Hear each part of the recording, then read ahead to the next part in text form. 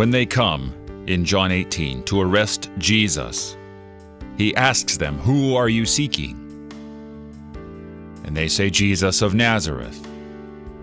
And he responds, "I am he."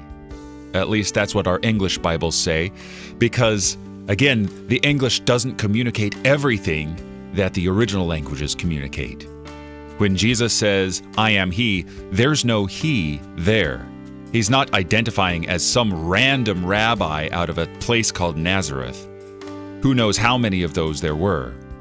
No, he is self-identifying as the I am, the very God incarnate. And he's done this before. John makes a point of singling out various occasions when Jesus says, "I am," just as he said in the burning bush to Moses.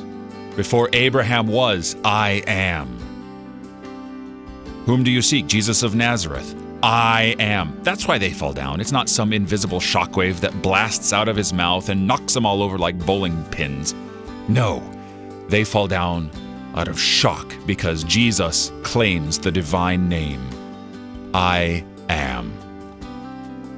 Jesus knows exactly who he is and what he's going to do. Save humanity. You're listening to Oratio, part of your morning drive for the soul here on Worldwide KFUO. Christ for you, anytime, anywhere.